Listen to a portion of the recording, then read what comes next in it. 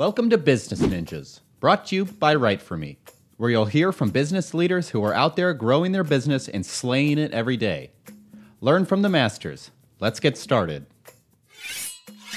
All right, we are back with another episode of the Business Ninjas podcast. My name is Max Pittman with WriteForMe, and the Business Ninjas podcast is where we meet experts who are scaling their businesses. And today we're talking to Jeremy Julian. He is the CRO at Custom Business Solutions.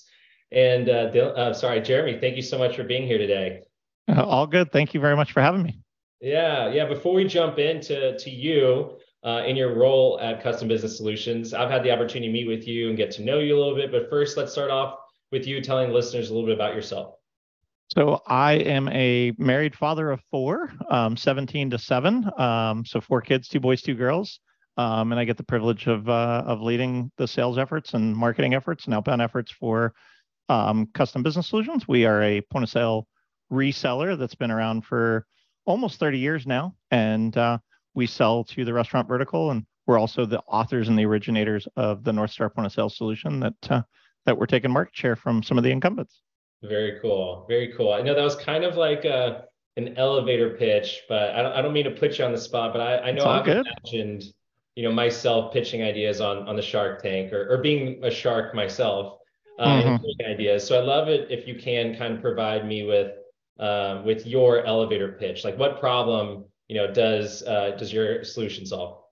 We talk about something in the way of 3 unique values, and point of sale is point of sale, and understanding the restaurant industry. It's a much more complex animal than most people assume.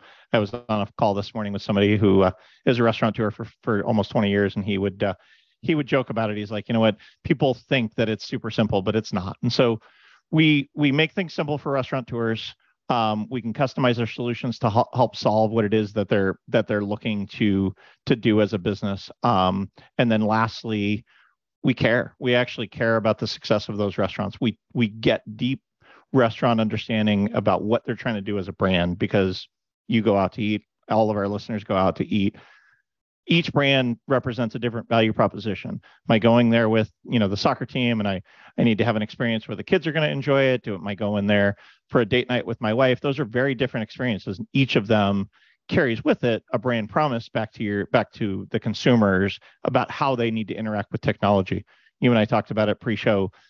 Technology for technology's sake means nothing, but technology that can truly help enhance a guest experience, make things faster, better, easier, smarter, help the brand make more money. That's what we do, is try and understand what they're looking to do, and then come alongside of them to implement technology to help with that. I love it. I mean, it's in the name, right? Custom Business Solutions. Sometimes I wish we would have called the business Out of the Box Business Solutions, because it would have been easier, because everything would have been the same. But we've got some people that have been with us for 25 years, 30 years, that have been around a really long time, and we hire lots of industry veterans that get it and have been in the trenches and understand what it takes to run a Friday night with an expo printer that goes down and things like that. For sure. And you've been there for 26 years. Like, I have. Very long time. How and when, I guess, did you start the company? What's the origin story, if you can share that? If you want to know the truth, it's a family business. So I actually started well before 26 years ago, because my father founded the business in the mid 80s. So I was born in the late 70s. And so in the mid 80s, I was a young pup, and I've got a picture from me when I was 6 years old programming an electronic cash register for the first time. But so summer vacations and spring breaks were spent unboxing, cash registers and programming them many, many years ago. But I started working full time really when we got into electronic point of sale, and I've worked just about every position within the company. I've worked as a programmer, I've worked as an implementer, I've worked as an installer, I've worked as a field technician, I've worked as a help desk person, I worked in accounting for a while, just to try and help with different things. But as it will, when I started, we had 9 employees, and we're up to just over 100 at this point. Ebbs and flows, and just keep growing as restaurants continue to grow and continue to add value into the market. You are a jack of all trades, I will say it. Yeah. Well, after 20-some years, and again, it's for me, it's more about how much value can we add to the restaurant brands that we're working with to partner at a deep level. I mean, I've got some of, in the restaurant industry, there's 700,000 estimated restaurants in the United States, but it's still a very, very tight-knit community. There's people all over the country that know each other, and Some really big brands can get a phone call from somebody that's a single unit operator, and if you don't treat them well, I've gotten a call from the president of a $1 billion brand saying, "Hey, I just went to have lunch at this place. That's my favorite place to eat. We were doing business with, and their system's not working the way it's supposed to. Fix it." And I'm like, "How is this the case?" But he was at a Jewish deli in the San Fernando Valley, and it happened. That's hilarious. That's great.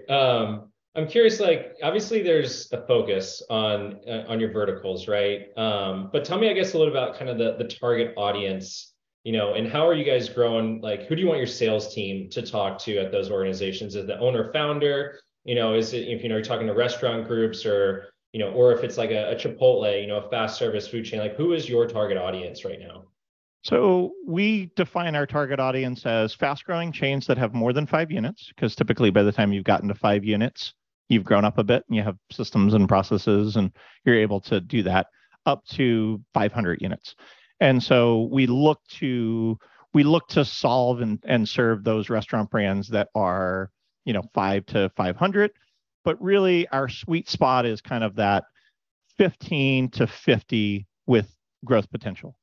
People that are at that inflection point where they need to really grow into a sustainable business. Not that most restaurants aren't sustainable, but a single unit operator, oftentimes it's a job for the owner or the owner's family that they're working through. You get to 2 and you can kind of bounce back and forth between them. But once you get beyond 5, you can't be in the brand every single day. You're hitting different stores one day a week and you're bouncing around. And so they're looking for systems to be able to help them grow. Mm-hmm. We work with those brands, and then beyond, we've got lots of brands that have got 50 stores to 200 stores. They have a bit different business need, but for the most part, we do really, really well in kind of that 5 to 50 that are high growth. Gotcha. That makes sense. And so all verticals, I guess, from that perspective, counter service, fast casual, and casual dining, fine dining, all of the above, because of our origin in this industry, we started with everybody, and so kind of our tagline is North Star software everywhere food is served. Mm-hmm. And so sometimes when we've got a few cruise ships that have restaurants on the cruise ships, we've got a few grocery stores that have restaurants inside of the grocery stores, but it really is kind of that target demographic is the restaurants that are helping serve food to people. Well, I've definitely seen North Star POS. Definitely like unconsciously, but knowing the name, it's definitely been in the back of my mind, seeing that somewhere. Very cool. Yeah, no, there's you're in Southern California, which is where our home office is, and there's lots of North Star down there, and lots of our people that have worked that market for a number of years. So definitely. So like, why are customers going with your solution? Like, why do they choose you over the competition? What's the secret sauce? At the risk of going against our core values, because we're awesome, and one of our core values is humility. But I'm obviously saying it in jest. But so the market has shifted. There's a lot of point of sale that got created in the 90s that never really got refreshed. Mm-hmm. And so there's lots of point of sale. The 3 biggest players in the market for casual dining, PosiTouch, Micros, and Aloha. They own very large percentages of the market share. Digital Dining's another one. Expient's another one. They own very large market share. They started in the 90s, and they've not really they've refreshed the software a little bit, but they haven't necessarily rewritten it from scratch. Micros is the only one that I would say has. And in that, there's a lot of people that over the last, that just before COVID hit, were ready to go replace software. And then what happened is COVID hit, and obviously it impacted the restaurant vertical pretty significantly. And so they put all of their projects on hold. Now with people coming out of COVID, they're like, you know what, that project that we were kicking off 2 or 3 years ago, we really need to make it happen, because the legacy software providers are not able to fulfill the new consumer demands, whether that's text to order, whether that's DoorDash, Uber Eats, Grubhub, all of those different third parties, whether that's kiosk, whether that's other ways for you to interact with the brand, as I talked about earlier with the customer experience. Many of those legacy systems don't have eloquent ways to do that. And so it makes it really, really challenging for restaurants to fulfill their brand promise and what their consumers' expectations are with legacy tech. And so they're now coming back and saying, you know what, we need to find something else. And so we're finding a lot of success with people that are saying, you know what, we need to get rid of our old stuff. Yeah. Help us get into the 21st century. We now are in a place that we believe that we can get there with a new technology provider.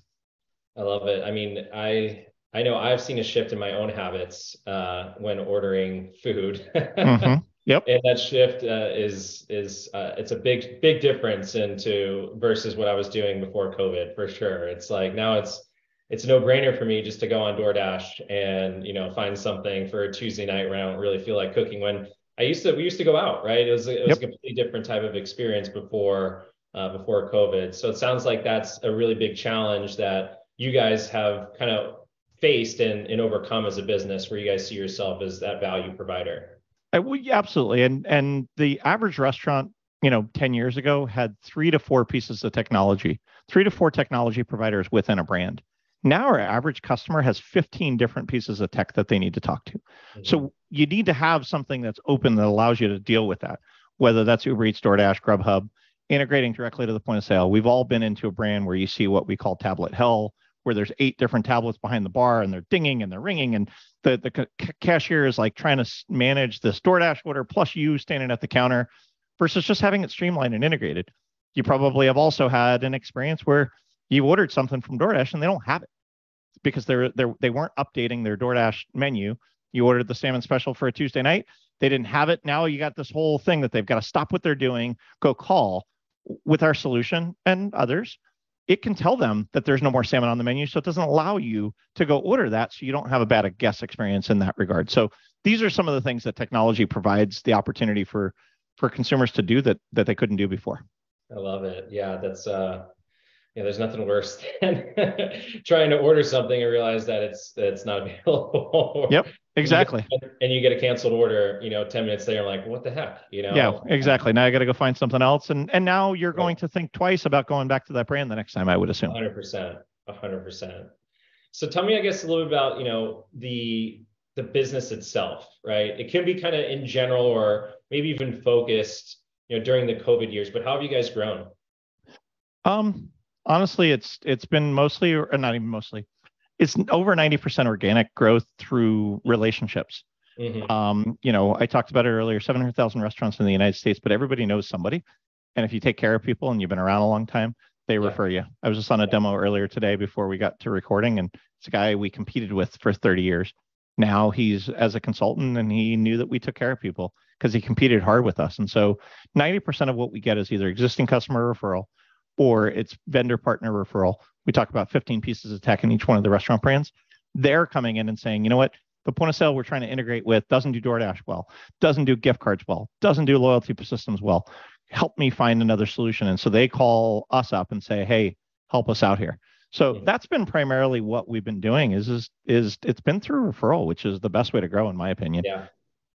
Means there's a lot of trust and partnerships, which is really what people are looking for. Because I know they don't want to do this every year, right? They don't want to have to like switch this out every single year. It sounds like like being in some form of hell. Yeah, well, and most, restaurant point of sale is essentially the ERP for the restaurant. And anybody that's gone through an ERP implementation at their own business, it's painful. Yeah. Any of your restaurant listeners that have been out there that have changed point of sale, it's not easy.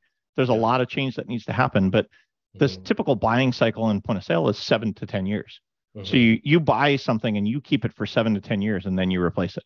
Yeah. So for the most part, people are trying to make the right decision from people they know, like, and trust. And we're one of those providers that they know, like, and trust.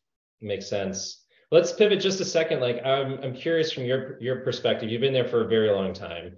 And a lot of what you guys have done, it sounds like from a growth perspective, has been kind of relationship driven. But right for me, we're a marketing organization. We focus on content. But how has marketing played a role in helping your business stand out? I know it sounds like it's been a lot of organic growth, but I'm just kind of curious on what you guys have done on the marketing front as well. Well, one of the other pieces that I personally did with a few other colleagues around on our marketing side is I created a thought leadership podcast called the Restaurant Technology Guys. Genuinely, it's a blog and podcast that drives traffic back to our website. Mm-hmm. It's creating thought leadership in the industry to tell people about what it is that we do. So that's one area. The next area is some trade shows. We go to, trade shows are dead. But at the end of the day, people want to see the person that they're doing business with.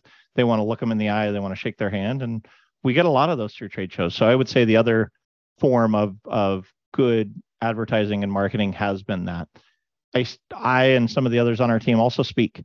We go to industry conferences and we speak back to that thought leadership perspective. And so typically I'll have 2 to 3 speaking engagements a year. Our CTO will have a couple of speaking engagements a year. And that just creates brand equity that they say, these guys actually understand what the heck they're doing. And when they do, then they call when they need something. I love it. Yeah, let's talk about where you're going to be here in the future, so people can find you. But before we get there, what about this year? Tell me, I guess, a little about the plans for this upcoming year. Are there, are you guys scaling your teams? What's something that you want to be celebrating a year from now? There's been 2 big things. One, that legacy point of sale software that we talked about that we used to sell, declared essentially end of life and end of support going into 2023. And so our goal is to take 100% of those customers and talk to them about our solution and figure out a path to get them to move over to the new solution. So if I can get that done, it'd be fantastic. As of now, our target is to grow 100% year over year on the North Star side, 100% unit count, and actually about 150% revenue count. So from that perspective, it's fantastic.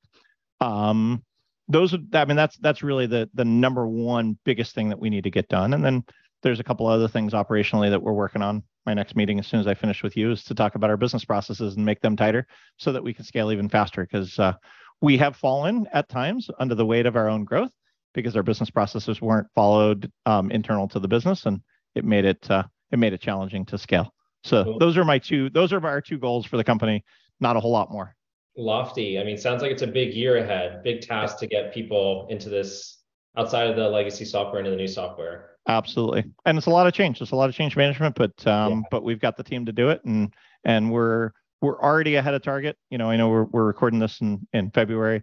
I don't know when it'll go live, but we're at a place where I just did our first month recap with the team, and we're already 30% ahead of target with some of those conversions in the conversation. So that part's been good. One other thing I would say to you that we've also done from a marketing perspective that I would say would be good for listeners out there is we've stayed in touch. Like, we created a evergreen marketing campaign that we send out to people. So we've got 18 months worth of content that's evergreen to stay in front of our prospects and our customers. It took a lot of time and effort, and we worked with some writers to help with that. Probably need to refresh that later this year, but in general, we're there and top of mind when the buyers are ready to buy, and so helping make sure that we're staying in front of them with a drip marketing campaign that's been super helpful for us and for our customers. Gotcha. So that's helpful to understand, like, how you guys are educating either your prospective customers and also current customers as well. It sounds like it's a re-engagement, continuous engagement. Absolutely. Well, and again, I think in a business environment, which is what we're in, people buy when they want to buy. Yeah. They don't buy when you want to sell. They buy when when they want to buy. And you just got to make sure that you're in top of mind when they, 7 to 10 year buying cycles. You got to be there and be ready when they're ready to buy, not when you're ready to sell. 100%. And everyone's doing their own research. I saw some data on LinkedIn. It was like 80% of the research is done on a solution or service before they ever reach out, pick up the phone and make a call, have to talk to someone on the sales team. Everyone's doing all this. Everyone can do all their own online research these days. It's changed a lot over the last 10, 20 years for sure. Well, and in general, a lot of times they know more about your solution than even you do at the entry-level sales guy before they call you. No different than if you were to go buy a new car tomorrow. You're going to have researched it for weeks on end, and you're going to have, read hundreds of pages before you walk into the dealership, before you go to buy that car or that truck. Been there. Absolutely. Yeah. Let me just test drive and make sure it runs. Yeah, exactly. I don't need you to tell me how much gas mileage it gets. I don't need you to tell me what the engine is. I don't need you to tell me what the extended warranty is. Get out of here. Let me test drive it, make sure that I want to take it off the lot, and then 100%. Go away. Well, as we wrap things up here, is there anything else you'd like to share? Anything that you think the listeners need to know about you or the company that we haven't covered? I guess there's 2 things. One, thank you for having me on the show. And I would say that in general, make sure that you continue to provide value, because people will, we're all competing for, the same 168 hours in a week. There's, only 24 hours in a day. If you continue to provide value to people, which is what has helped us grow, it will garner you an audience, which will allow you the right to talk to them about what it is that you might want to sell them. If all you're doing is selling, people will sniff it out right away. And so I tell my team all the time, deliver value, deliver value, deliver value, and I have the saying, value, value, sell, value, value, sell. Keep delivering value, then ask for the sale. Yep. That's something like I can get behind for sure, right? It's all about relationships, building that partnership, being someone that they can trust. Because, regardless of where you are, where you end up, if there's something else out there that you're a part of, you want to be able to hit those people up and be like, hey, I'm doing this now. Let's talk, right? Let's have a conversation.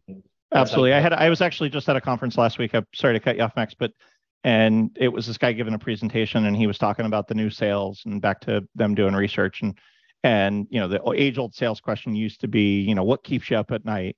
What is it and the prospect said, if you don't know what keeps me up at night, you should get up and leave, because you should be walking in and helping me figure out how to sleep better at night, because you know my business as well as I do, if not better. Right. And that goes back to the value proposition that we should all be doing. Yes, I love that. I love that. I love it. So where can people find you? Let's talk, just tell people about your podcast and where you're going to be with some of these trade shows this year.